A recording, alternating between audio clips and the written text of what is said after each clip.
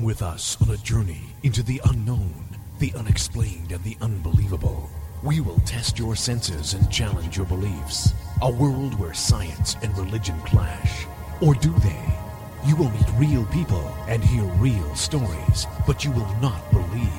You will witness strange sights and hear strange sounds, but you will not believe. This is the New England Ghost Project. Welcome to the nightmare. Good evening, everyone, and Happy New Year. It is a new year, and welcome to Ghost Chronicles International. I am Ron Kolick, your host, the gatekeeper of the realm of the unknown, the unexplained, and perhaps the unbelievable. New England's own Van Helsing. And with me, all the way from Wales, is the gold standard in, well, I'd say the platinum standard in ghost hunting, the most honorable Stephen Parsons. Happy Hanukkah. Yeah, that too. So is Wales a miserable country as it looks on film? Oh, yeah, absolutely. Completely miserable. I was talking to my sister-in-law. She was watching some British TV series shot from Wales, and she's, what a dismal country that is. It's all so dark and it's yeah, only for 9 months of the year. Oh, okay, fine. Yeah, I mean we have about 4 weeks of summer and about 2 weeks each of spring and fall. Oh, good. But yeah, I mean we haven't seen. I think we've had 4 hours of sunshine in the last month. Wow, that's I kid you not. That's tough. It's because well, this part of Wales in particular is southwest, right out on the southwest, and the majority of our weather coming in from the Atlantic, the warmer, sort of moist wind coming off the Atlantic over the cold land immediately condenses into low cloud and mist and drizzle.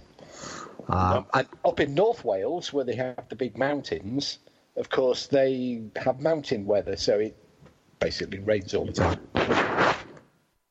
Well, what was that? That was weird. Anyways, so yeah, pretty wet. Is there do you have they never depict any new buildings and stuff? It's all these old houses. Yeah, lots of new buildings. Are there really? Yeah.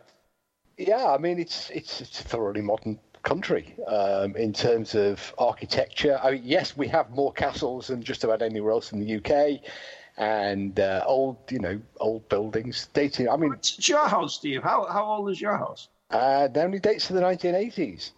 Okay, so it's fairly new. Is it made to look like an older house, or is it? No, it's basically a white brick and concrete box with a slate roof and a window at the corners. Just looks like a modern house. That said, the village we're in is quite old, very old, because we're about 100 yards from an Iron Age village site, the site of an Iron Age village, or actually 2 Iron Age villages. An Iron Age village, so you're talking about 2,500 years ago. Right. Because we live right on the crest, or right on the ridge, the top of a ridge, about 400 feet above sea level. And of course, that was ideal for ideal land for habitation, because you could obviously see anybody coming along, and of course you were above the floodplain and in a slightly more temperate, drier part of the landscape. So at one end of the ridge, 100 yards to one side of us, we have an Iron Age settlement, and likewise the other. And then even earlier, about 250 yards away, is a Bronze Age burial chamber. So clearly the site was in use in the Bronze Age as well. So that's about 3,500 BC. I did want to ask you about is that, across the United States, we always, whenever we have a haunting or something, it's always buried on top of an Indian burial ground. Yeah. I think of, Wales, and I think of, the size of the country and the number of inhabitants it had at various times. It's everything has got to be on top of something else. I mean, everything from way before the Romans, like you say, Iron and Bronze Age to the Romans to, your early kings. Does that give you more hauntings or reports of hauntings? Well, actually, you would think so, but they seem to be pretty much in line with the rest of the UK in terms of, we seem to predominate. I mean, there are reportedly spirits that are associated with the early era. There are Roman ghosts, and there are ghosts of Iron Age Celts. Oh, there are. Apparently. I mean, that's interpretive. People decide what ghost or what era the ghost is. The ghost doesn't come up and say, "Hi, I'm from the Iron Age." Yeah, wouldn't you know from the language? With the Treasurer's House ghost in York, of course, we know that Roman Legion. That was quite distinctive. That was a visual, really, right? Yeah. And the running figure, which is in Dorset, one of the English southwest counties, that's described as being rather like a Celtic or an Iron Age figure. It was quite sort of roughly clad. But the majority of the phantoms in the UK tend to predominate around the medieval period and through to the Victorian era. I mean, here in West Wales, and we have a continuous land use from the Bronze Age. We have Bronze Age sites, we have Iron Age sites, we have Roman sites, we have early Dark Ages sites, we have early medieval, post-medieval, right the way through to the present day. The whole, layered one upon the other. Mm-hmm. Now, the vast majority of the phantoms that people report in and around this area relate to the medieval period, and specifically monks who seem to predominate. Now, that could be, again, interpretive, because whenever you look at a picture of a monk, you have this classic sort of image in your head. A dark-clad, hooded figure with cowled and veiled. But in reality, that was pretty much the medieval attire for about 400 years. People tended to wear that sort of garb for that length of time. And so if you see a hooded, cowled figure, you might say, "Oh, I saw a monk." But in reality, you could have seen a figure from other periods in history too. Mm-hmm. So the ones that we have out here are predominantly reported as being monks. And we do have, quite a lot of religious ruins and establishments, or remains of religious establishments out here, going back to pre the dissolution of the monasteries.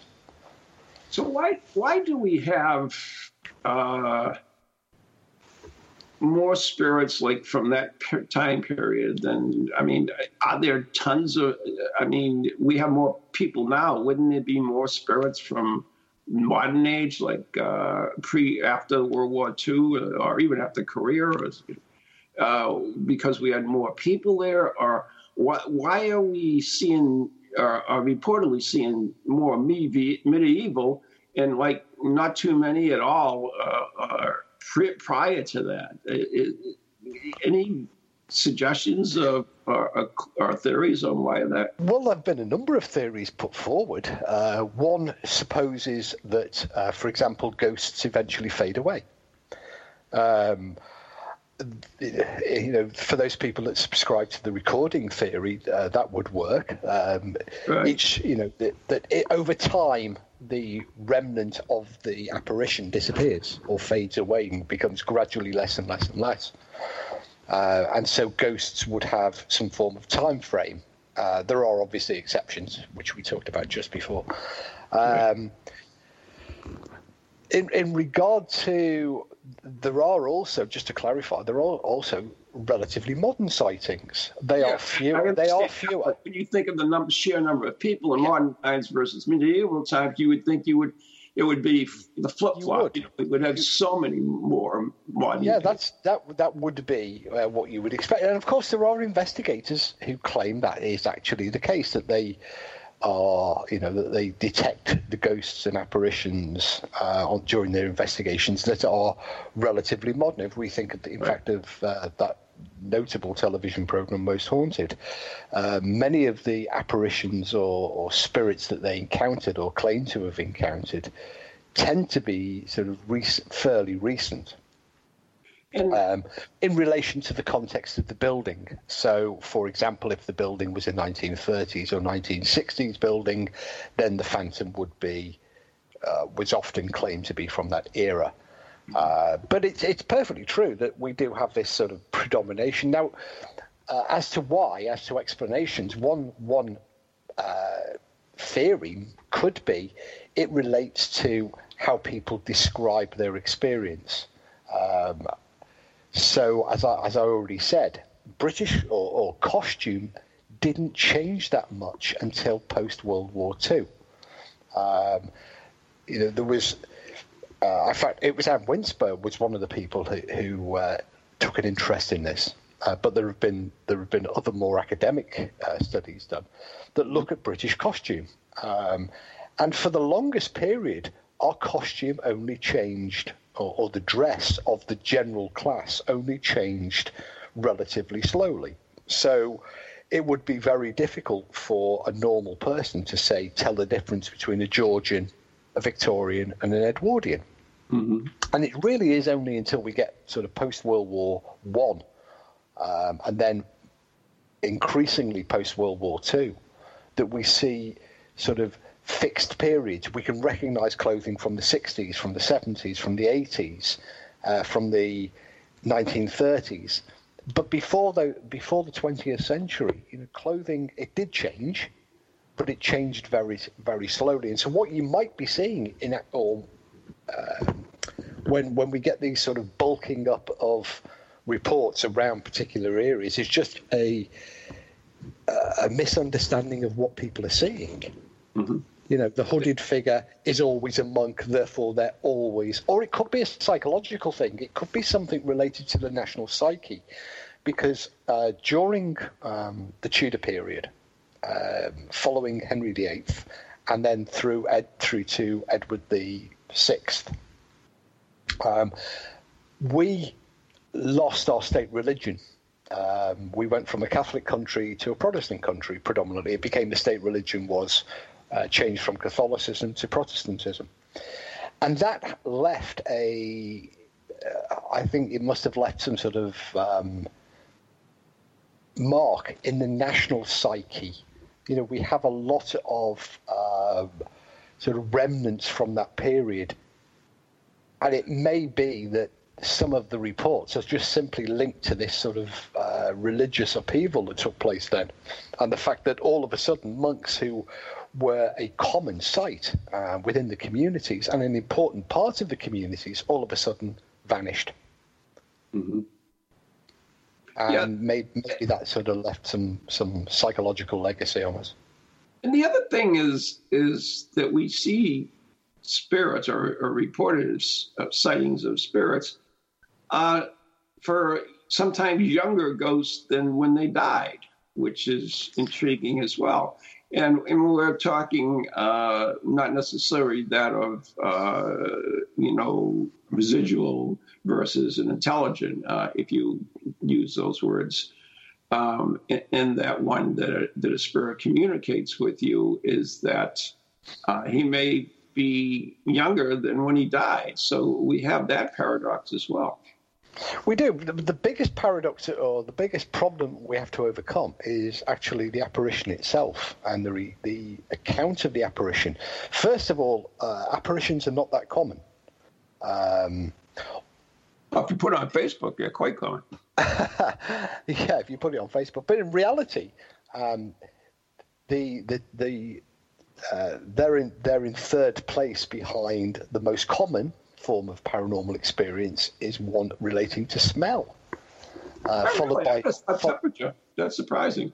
Well, temperature comes even down below apparition. Really? Now that's really surprising to me. But in order of most commonly reported is number 1 is smell, number 2 is sound, number 3 is the apparition, and I think fourth is the sense of touch, and I think or sense of presence, and then you have the temperature below that. Where do you get these figures from, Steve? Just curious. These are actually done from surveys done of people's experiences that have been variously carried out by the Society for Psychical Research, amongst others. Yeah. But it's the other thing that's even that we've also got to clarify is that when we talk about apparitions, there is a whole spectrum of apparitions from corner of the eye, fleeting, shadowy, misty figures, through to ones where there is a high degree of clarity within the visual image, and they are incredibly rare. So the majority of apparitions are just blurry, indistinct, vague human shapes, whereas ones that have got any detail to them only form a very small percentage of people's apparitional experiences. And so it's not really surprising that we don't get so much detail, because they are very much in the minority of people's experiences. I mean, if you just look at television programs, for example, in the hundreds of different shows that have been broadcast, there are actually very few apparitional reports, and fewer still captured on camera. And those that are captured on camera always tend to be the vague, shadowy, sort of roughly human figure. No television program yet has produced a detailed apparition like has been reported by some people. Mm-hmm. Yeah, the is that when we do see spirits, I mean, we don't even know what a ghost is, and I think that we don't. Which really causing the big kind of, I mean, because we have, if you die and you believe that the spirit goes to a better place, then why.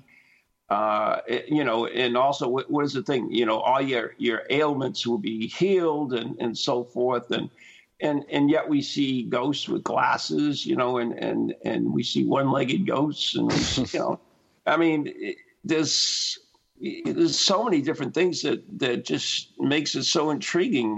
We don't have that black and white answer to some of these questions. We don't have a black and white answer to any of the questions in reality. What we're left with are supposition, hypothesis, theory, conjecture, ideas, belief, expectation, all manner of human frailties, because we have no definitive answer to whether we survive death at all. We have a desire. A lot of people have a desire to survive death, but what happens beyond death, and the reports that people claim as factual are in reality nothing of the sort. We do have accounts of what it's like on the other side of the veil, but these come in the form of spiritual messages from the other side, delivered through a human medium or written down after being, dictated through a human medium by the spirit realm. Or some type of physical communication through a device of some sort. Well, yeah, in response to raps, taps, and is it cold, is it warm, exactly. Is it like it is on here? So, but all of these are, they have to be looked at through the filter of the human medium, or the device or mechanism that's being used to channel or interpret the message. So we don't actually have any information at all about, do we survive death? Do ghosts exist? What they are, what they might be, what it's like to be a ghost. I do remember on Most Haunted being asked one night during one of the lives, there'd been, orbs seen and objects thrown up, small stones thrown about, the usual television fare. And I was asked, well, what does this mean? And I said, well, I hope personally that death is final. And the guy looked at me and he said, "What do you mean?" I went, "Well, if this is it, if the afterlife means that I just come back as a soap bubble that throws stones, I don't want to know." Because that's a pretty crap afterlife. Yes, it is. If you just sort of drift around as an aimless soap bubble and throw the occasional small stone at people. Mm-hmm. It's. But the mediums, the spiritualists, tell us that that afterlife isn't like that. They tell us that it's merely a continuation, a development of the life that we live here on sort of in the realm of the living, I suppose you would call it. And that kind of reflects the message in the Bible as well, doesn't it? The Bible says that when you die, you will go to God's house where somebody will prepare a room for you or many rooms for you, blah, blah, blah. But again, I mean, the Bible wasn't written by God, despite what the nice lady who keeps knocking on our door insisting. It was written in the 4th century, or put together in the 4th century from a collection of other books, all written by people. Right. And so not really any more reliable than any of the books that have been put together by spiritualists or anybody else for that matter. And in reality, Harry Potter.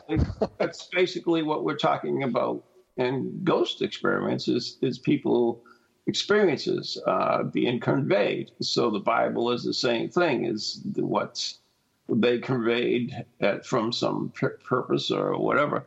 But it's a report.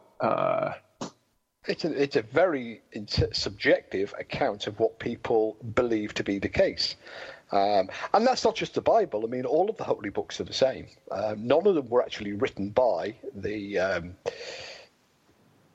people. Except for the Ten Commandments. Well, they lost them, didn't they? He smashed them. So we'll never know. Well, actually, it was two sets. No, actually, it was two sets of them. In fact, in the Ark of the Covenant, Well, we've lost that set, and Moses smashed the other set, so... could find it, so... Well, if it turns up, then we can reevaluate it, but at the moment, we don't actually have anything that wasn't written down by human hand. Right. And it's interesting that you use the sort of analogy to, or the link to paranormal investigation, because... to many people, a belief in the paranormal is exactly the same and akin to a belief in the supernatural in terms of religion. Right. And you see them get very worked up if you challenge this belief in what they're doing and what they believe to be the case. So if you see the evidence that people post onto social media, and some people are crazy enough to challenge them and to say, "Hey, this is nothing. It doesn't prove anything." People get very, very worked up about it. They get very defensive of their position, and that's exactly the same that you see when people who are strongly religious have their religious beliefs attacked. They get very defensive about it.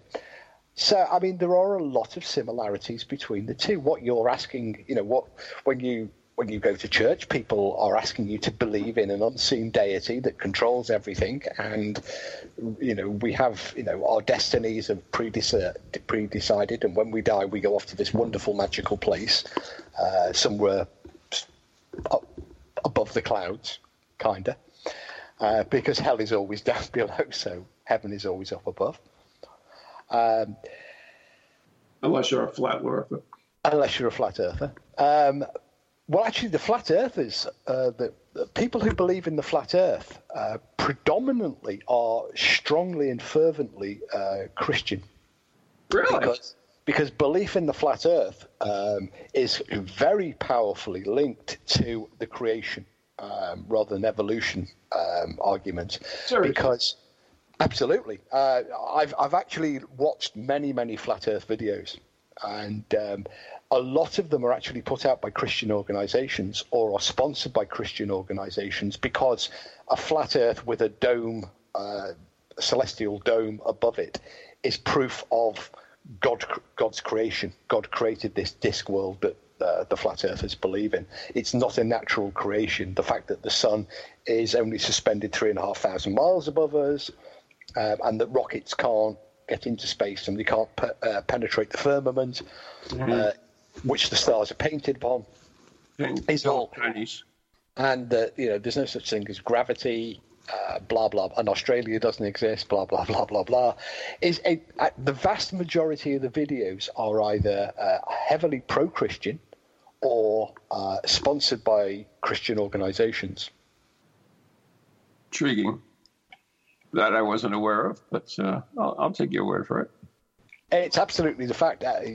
Go check out the videos, and I invite anybody to do so, and you will see the same pattern. There are obviously outliers where there are people who are just, coming at it from their own direction, but the large proportion of them are linked in some way to religious organisations, sponsored by or are very pro-Christian. Was not aware of that. And I know we're coming up to the break, but, the other intriguing thing that I find now is that on these TV shows that are out there, and there are so many of these ghosts, and I really thought that the ghost shows would begin to dissipate, but unfortunately they're coming on stronger and stronger. Yeah, we've got more due this year. Yeah. And Most Haunted just made its way here. I saw it on. That's a shame. TV last night. So intriguing, but they've gone a different way. They're now no more hunting of ghosts. It's a hunting of demons now. And very much so. Because we're coming up to an ad break, but it's something. Yeah, we have moved. We have evolved. The television world the TV ghost program has evolved, and it's been a steady evolution over time. And we'll have to take a look at that a little closer after the break. But you're listening to Ghost Chronicles International with Steve Parson and Ron Kolick, our first show of the year. And we're talking about ghosts. And soon we'll be talking about ghost hunting groups who, I guess that should change their name to demon hunters because they're no longer ghost hunters. They're demon hunters. So we'll be right back and right here on PowerX and TogiNet Radio, and right back after the break.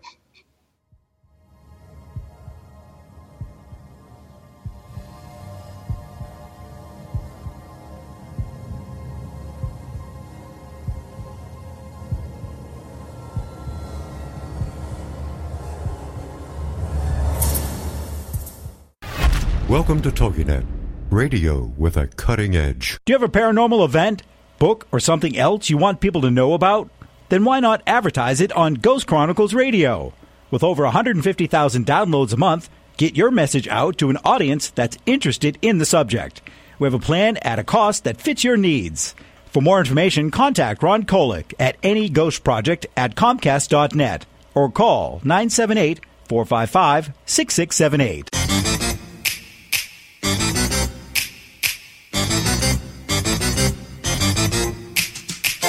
They're creepy and they're kooky, mysterious and spooky. They all talk gobbledygooky, the ParaX family.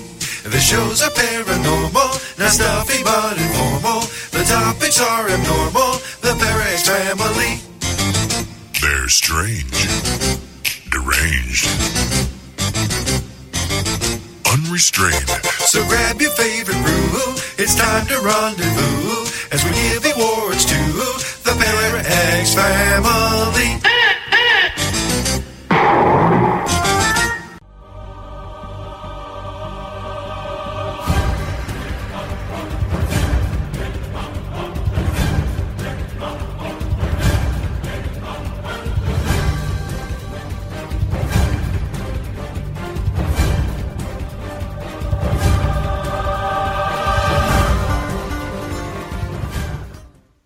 And as the 2019 lurches drunkenly into life, so does Ghost Chronicles International with our first show of 2019, hosted by New England's own Van Helsing and the Gold Standard. Welcome back to part 2. Yep, here we are. So just before the break, we were talking a little bit about the trend in ghost hunting to demons. So, maybe the show should be called Demon Hunters rather than Ghost Hunters. I think actually I think there is one, isn't there? One, but I mean just about every one now, because they go out on these investigations. There's always a demon. They're always getting scratched.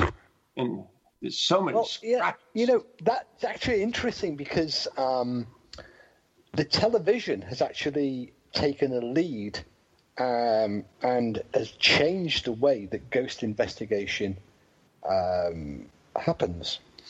And this has come about through the simple expedient of we need more viewers.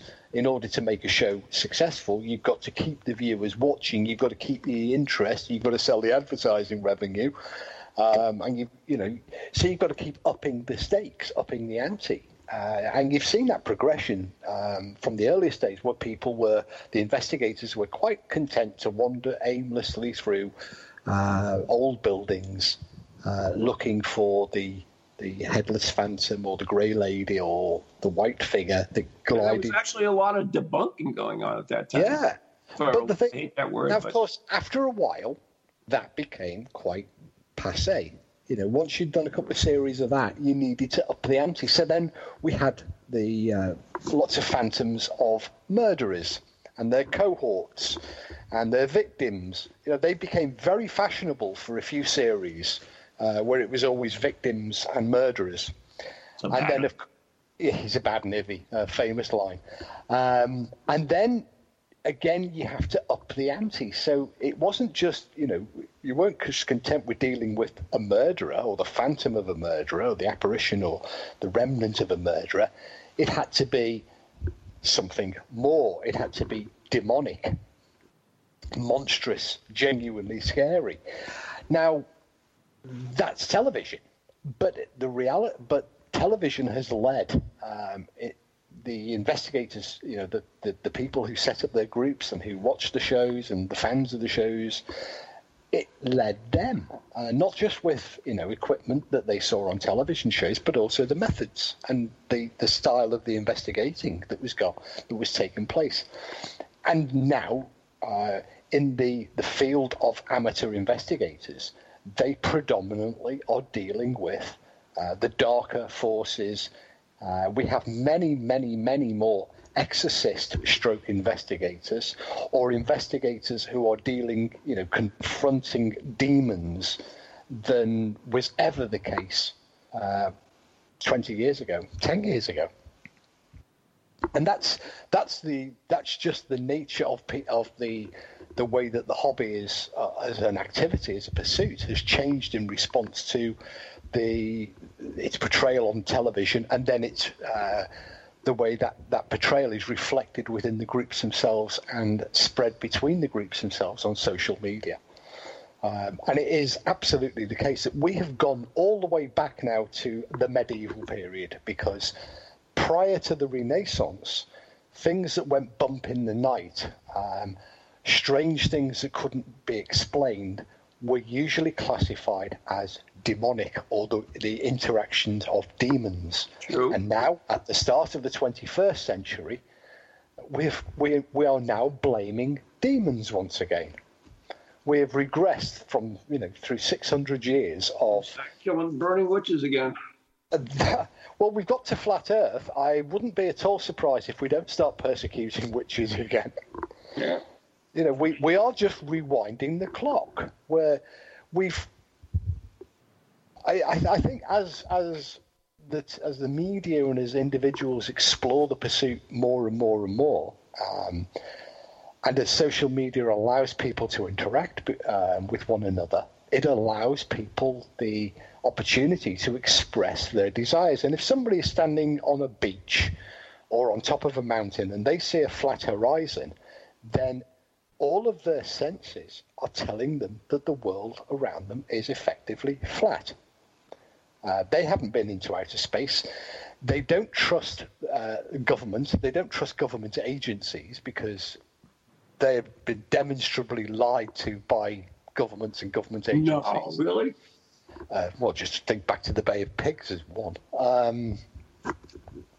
And so people mistrust science, and people mistrust NASA. NASA in particular has been, sort of put up as a US government conspiratorial agency for the advancement of the New World Order so many times. The flat earthers say there is not a single photograph of the globe Earth from space showing the entire, and it's not true. It absolutely isn't true. There are very few. I mean, they point to the fact that the NASA website actually has a photo composite of the Earth because it's taken from a low Earth orbiting satellite to get some clarity, and then in order to be able to portray the Earth as it is, it's then photoshopped and composited back together again as effectively a photo mosaic. Yeah, actually, you can go to the Library of Congress and you can find many hard-covered books, and I have quite a few, on NASA photographs. And that's right. Yeah, but the majority of readily available. What people see and what people rely on are their senses, and when they're on the coast, when they're on a mountaintop, when they look around them and they see the Earth is flat. They're taught at school that water will always find its own level, and yet science is telling them that the water is clinging to a ball and has a curvature. Now that is, it causes this cognitive dissonance in people. They can't hang on a minute. Well, if it's flat, and it always finds a level, its own level. Water will always find a level. How can it stick to the surface of a ball? So what they'll do then, and I've seen these videos where they get a tennis ball and they soak it and then they spin it really fast, and of course all the water flies off. And they're told by the scientists that the Earth is spinning at a fraction around somewhere around about 1,000 miles an hour. And they say, well, hang on a minute. If that's the case, why isn't all the water flown off? Got flung off like it does with a tennis ball. And why, if you take off in a jet, in New York, does the Earth not just rotate underneath the plane? But of course, science can explain all of those apparent anomalies, but they're very, very difficult for people to get their head around. This idea that, science apparently contradicts itself, and apparently contradicts what they're experiencing as human beings and through their own senses. It's very, very difficult for people to reconcile what they're seeing and what the reality is. Right. Because of many variations, though, because of different phenomena that occur and so forth, but not just because of deceit or lack of. You are seeing what you're seeing as far as you're aware of, but there are certain phenomena that creates what you're seeing as well. Yeah, but I mean, you actually only see about 12 miles. If you stand at sea level, you only see... I don't want to go too much into the flat world stuff that's been dealt with. But I go back to ghosts. I'm talking about you're seeing spirits and so forth. And a lot of the people, I mean, most of our, well, actually all of our evidence is based on testimony. And so we have the witness, and from there we go where we go. But that's an important part of, paranormal is the witness testimony. It's an incredibly important part of it. It's the nub of the whole thing, because. But it's not all deceit. If somebody says, "Well, you're crazy," or you didn't see that, in reality, you believe you saw that. But there are other phenomena that can create certain things that you see that you can interpret differently. Yeah, but the wise investigator will always take assuming that the witness is not out and out lying, then the wise investigator will always take the witness testimony as being a truthful account of what they experienced, and then from there seek to use that as a stepping stone towards discovering what really transpired. To dismiss the witness out of hand simply because it sounds fanciful is is completely erroneous and foolish. Rather it would be crazy beyond belief just to simply wipe up, put a strike out the account because you didn't believe in the existence of ghosts as a human experience. Because as a human experience, they absolutely do exist, and they've been reported by countless people over countless generations, going right the way back to the dawn of recorded history. You cannot wipe out human experience. It would be like saying love doesn't exist. We can't measure it, but we know that lots of people around the world know and understand the concept. What ghost investigators need to be doing, and in fact academic researchers, parapsychologists should be doing, is starting off on the basis of the witness believes that what they're describing is what they experienced. Mm-hmm. Now, what information within that testimony can we use to try to tease out what took place? Was it something that actually took place that they witnessed? Was it something that caused them to have an experience? Was it something that caused them to hallucinate an experience or believe that they had an experience? But to simply say they didn't have the experience is complete nonsense. True. Now, we do have a question in the chat, so we should address that. How do it relates to Most Haunted, and it's from John, and he asks, how do they pick their how do they pick the location, and when they tape an episode, did they spend more than one night at a location? Right. To pick a location was basically they had some researchers who would search the internet, read books, the same way as investigators do. People would obviously also write into the show once it became successful and suggest places, and then the researchers would have a look at them. Did they spend, I can only talk about the time I was on the show, and a camera, it was often a case of a couple of days or the day before the main shoot, one or two of the camera team would go along to get some general shots. So they would just be location shots. They weren't. Yeah, it was just they were called GVs, and they were just the location stuff that they needed to segue into the different parts of the program. So the exterior shots, the staircases, blah blah blah. The program, the production team themselves they would arrive sort of middle of the day, and they would leave next day at sunup or close to. That was the sort of general time span that they were there.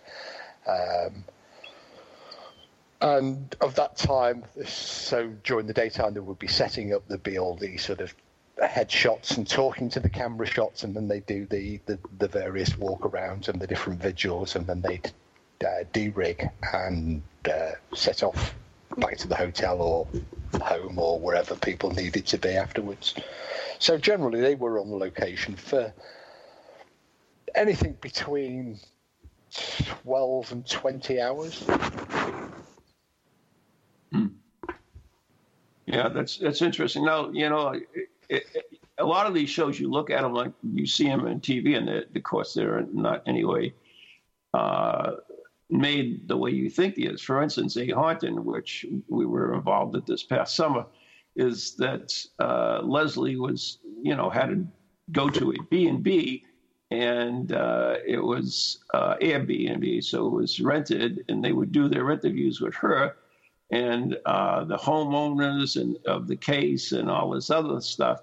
And then that footage would be taken back to the studio, I believe, which is in Washington, outside of Washington, and they had a huge studio there, and then they would have reenactors reenacted in the same place they always do, and do it that way, and then they would put it all together that way. So it was all separate components put together, but it wasn't like, they were actually at the locations that these events took place in. Well, that's normal for any television program, regardless of its content. They're often, they're like movies, aren't they? You've done enough for them to realise that they're often just stitched together. because you have to, you have to make the program, and it's often impossible to get everybody into the right place at the right time. So there are the practical necessities that have to be sort of dealt with in making a program of any sort. People can't always be got together in the same place at the same time. Now, we talk about sightings of ghosts and spirits, and is there any correlation to the weather and these sightings? There have been different people have explored the idea, and there have been different theories again put forward as to whether summer, winter, autumn, whether it's hot and humid, whether it's cold and dry, whether it's wet and foggy, and there are possibly some patterns. Some people have indicated that there have been patterns within sightings that suggest that the weather might be implicated, or weather conditions or prevailing conditions might be implicated in some of the experiences. And there are people who have theorised that if ghosts or the apparitions are electromagnetic, then the hot, dry, arid conditions where the electrostatic energy in the atmosphere is electrically at a higher potential than, for example, in damp, humid conditions. Well, that's interesting because, I was thinking of that. I was thinking of Wales, actually, when I asked this question, because I assume you have a lot of fog there. Yes, we do. And, if you, for instance, think of EVPs, where EVP people will tell you they take the white noise or the static on a recorder and the spirits manipulate it to put their voices on. I would think that, for instance, fog would be ideal for that. That's also in reflective photography as well. The rarer, the more results you get. They could use the fog to manipulate the molecules to show themselves. I mean, that would fit on that same theory. Well, I mean, that's your theory or somebody else's theory. And they're entitled to it. I can only relate that notion to one example where, and it was the Liverpool time slips that Anne and I explored and continue to explore, because there was no seeming pattern to them. There was, in terms of the step back. So some people would report only a few years, some people decades, tens of decades or longer. There was no seeming pattern other than the location, which was quite sort of tightly focused on one area of Liverpool. But one thing that did start to strike us in the accounts is that they predominated in the winter months and often described the accounts, the weather, for those where the weather conditions were recalled or formed part of the testimony as being in the sort of damp, murky, misty, wintry months. And that was the only time that I think that we commented on a possible pattern or some similarity between reports. Oh, makes sense. There are, of course, people have also suggested that climactic conditions may play a part in some of the cyclical ghosts. The ghosts that always appear at the same place at the same time year after year, Anne Boleyn and Mary Queen of Scots. Yeah, that's always been annoying to me because, you talk to spiritualists, one time they'll tell you, oh, there's no time in the spirit world, and yet we have anniversary hauntings. And then the calendar has certainly changed through the years, so that doesn't even make sense. That whole thing is really a huge paradox to me. I have no clue which way to go with that.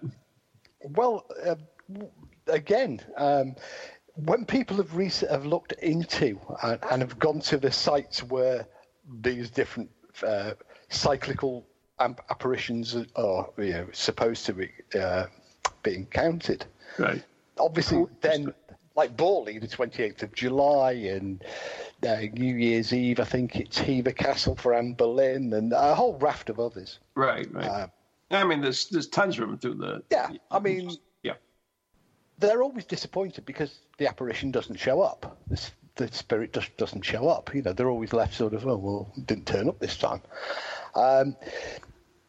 Now, in relation to links to climactic conditions, it's been suggested that if you are looking at something within the environment that's causing people to have the experience or interpret it as a paranormal experience, then the conditions in July every year are similar. Most Julys are similar to the preceding Julys and the Julys that are subsequent to it.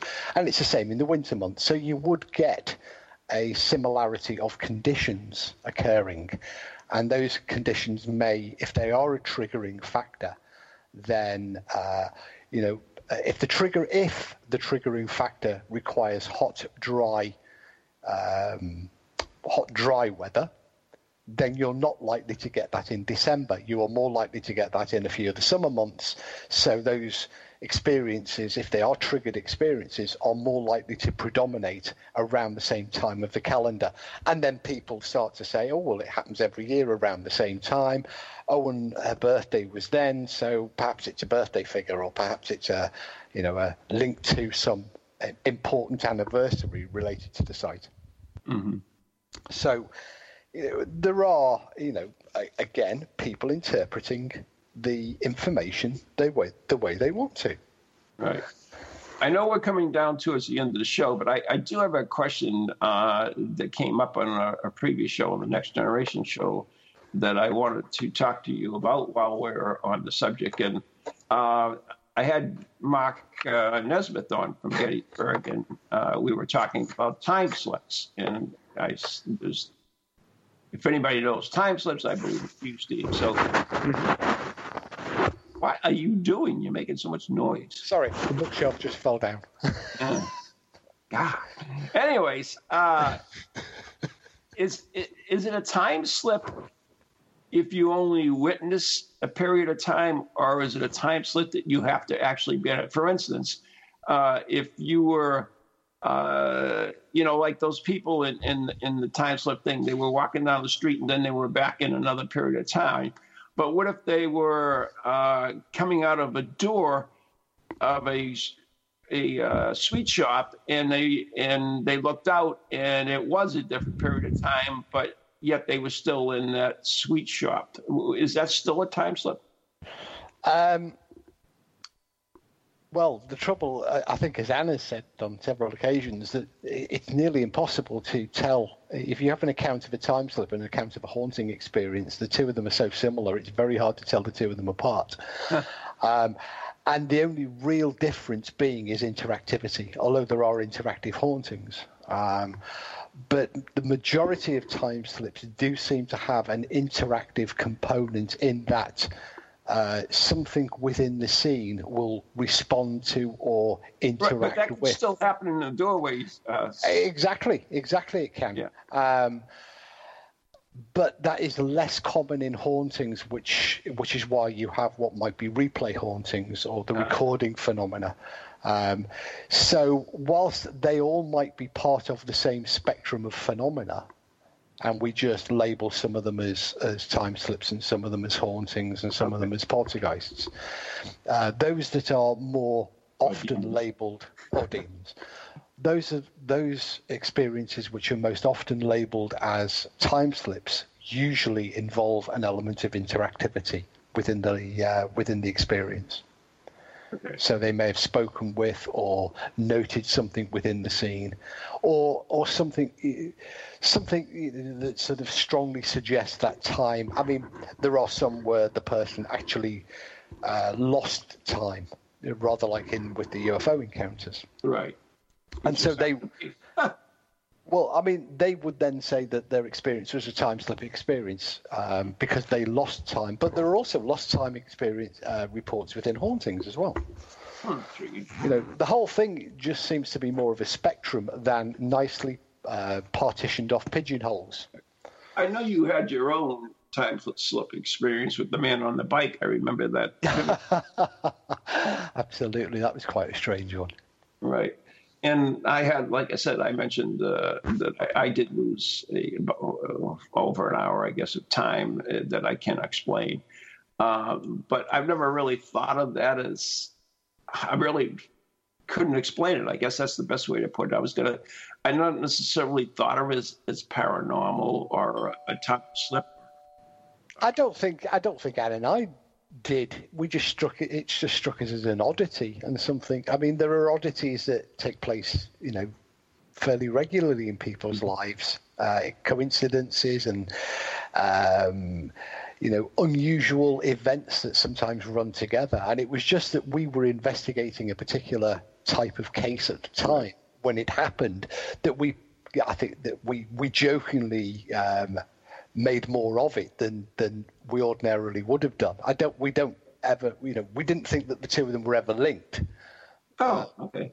Yeah. We didn't think that the experience that we had going to see the witness was linked to the case, but it just struck us as a very unusual thing. Yeah.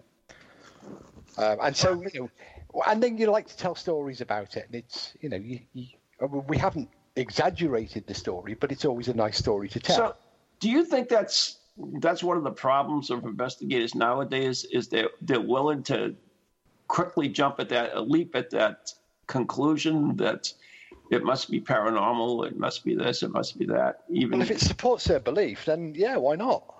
People, if people strongly believe in UFOs as extraterrestrial, and they see a light in the sky that they don't immediately understand, they're more likely to report that as a UFO than, I saw a really weird light in the sky. Now, you see really weird lights that I don't understand, fairly often, because I don't know the paths of all the satellites. I don't know, all Space of the station, whatever. Exactly. Unfortunately, we've got to wrap it up because we're almost time. Put the shelf back together again. So anyways, you've been listening to Ghost Chronicles International with Steve Parsons and Ron Kolick right here on TogiNet and PowerX Radio. And tune in tomorrow on the Next Generation where we look at New England Nightmare. And these are all accounts of strange and unusual things that happened in New England. So tune in tomorrow night, 7 o'clock, here at the same station. So till then, good night. God bless. God bless.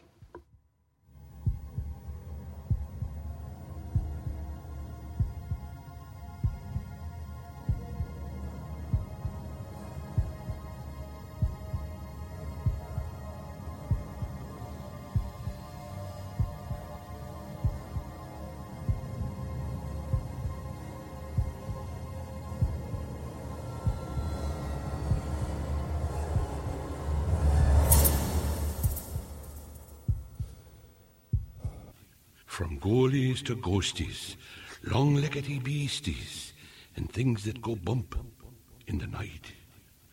Deliver us, good Lord.